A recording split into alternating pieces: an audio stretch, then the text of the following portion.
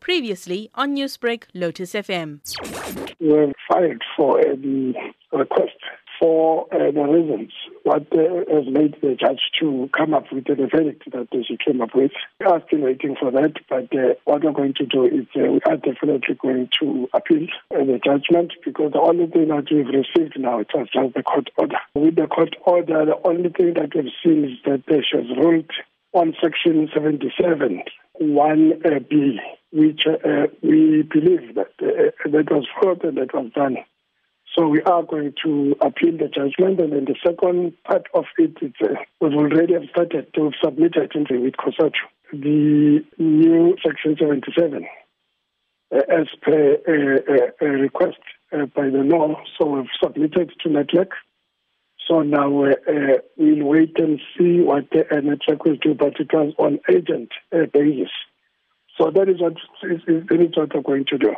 How many jobs is the banking retrenchments expected to see happen? So this year, as per the consultations that we had with the banks, it has indicated that plus minus 10,000 plus jobs will be lost only in 2019. And the way we're sitting now, we're almost in October, so in 2 months we'll be seeing people being out of the system. It will be across, but the people that will be hurt mostly, it was about the front and the back office.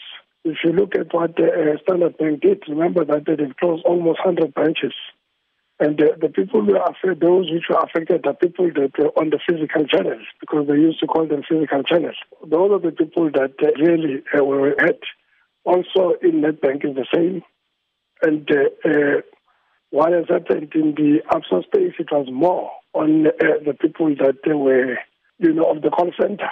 Newsbreak, Lotus FM, powered by SABC News.